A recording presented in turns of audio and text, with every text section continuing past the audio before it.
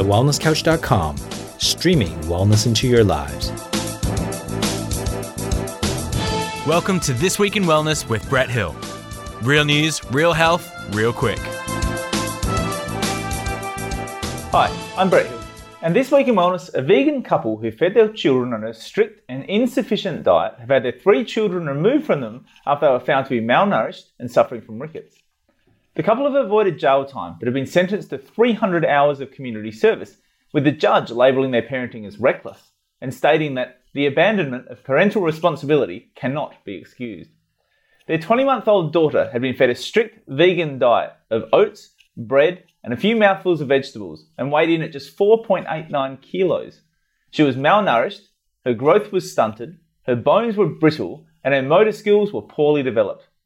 This was not an isolated act or a momentary decision that caused danger to the child. The child was seriously underweight, underdeveloped, and undernourished. This would have taken time to occur. The mother had become increasingly fixated on her beliefs, including their vegan diet, Judge Huggett said. The child had severe deficiencies in nutrients, including calcium, phosphate, vitamin B12, vitamin A, iron, and zinc, and her levels of vitamin D were described as undetectable. Caring for her was caring for a very young baby. She couldn't sit up, she couldn't speak any words, she couldn't feed herself or hold a bottle, she couldn't play with toys. Currently, she has ongoing appointments for weekly occupational therapy, monthly appointments with physiotherapy, speech therapy, a paediatrician, and a dietitian, said her carer. As always, the links are in the show notes. Now, my opinion on this is not a story about veganism, but is a story about neglect.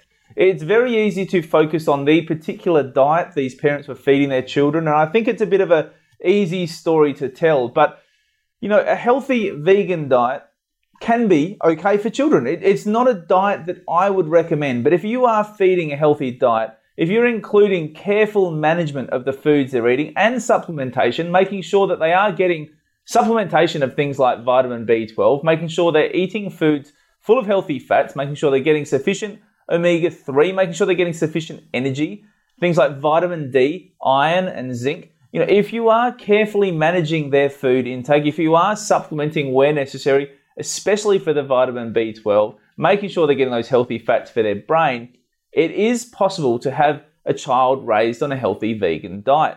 The thing is, though, it takes time and it takes effort and it takes more work. So if you're not willing to put in that work to nourish your child because you want to go down this vegan route, then I think you should seriously reconsider whether this is the approach for you and whether this is the approach for your children.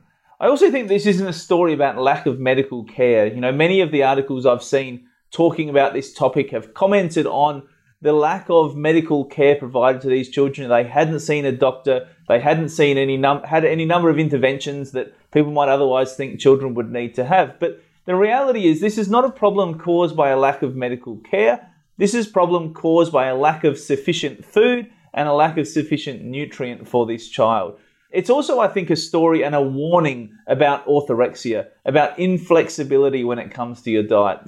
It's one thing to be very passionate about a particular diet. It's one thing to have a very passionate philosophy of your approach to food, your approach to raising your children, all of those sort of things. But when it becomes inflexible, when it becomes an obsession, when you're continuing to do it in spite of the evidence showing that it is clearly causing damage, that it is clearly causing harm, that it is clearly not working for your children, then you really need to reassess what you're doing, why you're doing it, and whether in fact you have a healthy relationship with food, and whether you are in fact inflicting damage on your children. So be mindful of the risks you take with children under your care and of the examples that you set for them. Just because something's right for you as an adult doesn't necessarily mean it's right for your kids. And I think you have a heightened responsibility to make sure that you're being safe and you're being effective in the way that you raise them. They're dependent on you. Raising your kids in a healthy way is to be commended and encouraged. Raising your kids in a rigid, inflexible way that leaves them malnourished and with a poor relationship with food is not. You've been listening to This Week in Wellness with Brett Hill. To continue the conversation, find us on Facebook at facebook.com/This Week in Wellness. And for more information about this and other projects from me, head to drbretthill.com.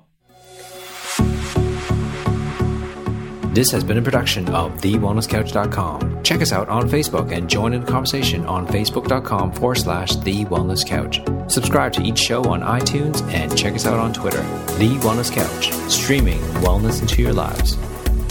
Whilst the Wellness Couch presenter endeavor to provide accurate and helpful information to their listeners, these podcasts cannot take into account individual circumstances and are not intended to be a substitute for health and medical advice from a qualified health professional. You should always seek the advice of a qualified health professional before acting on any of the information provided by any of the Wellness Couch podcasts.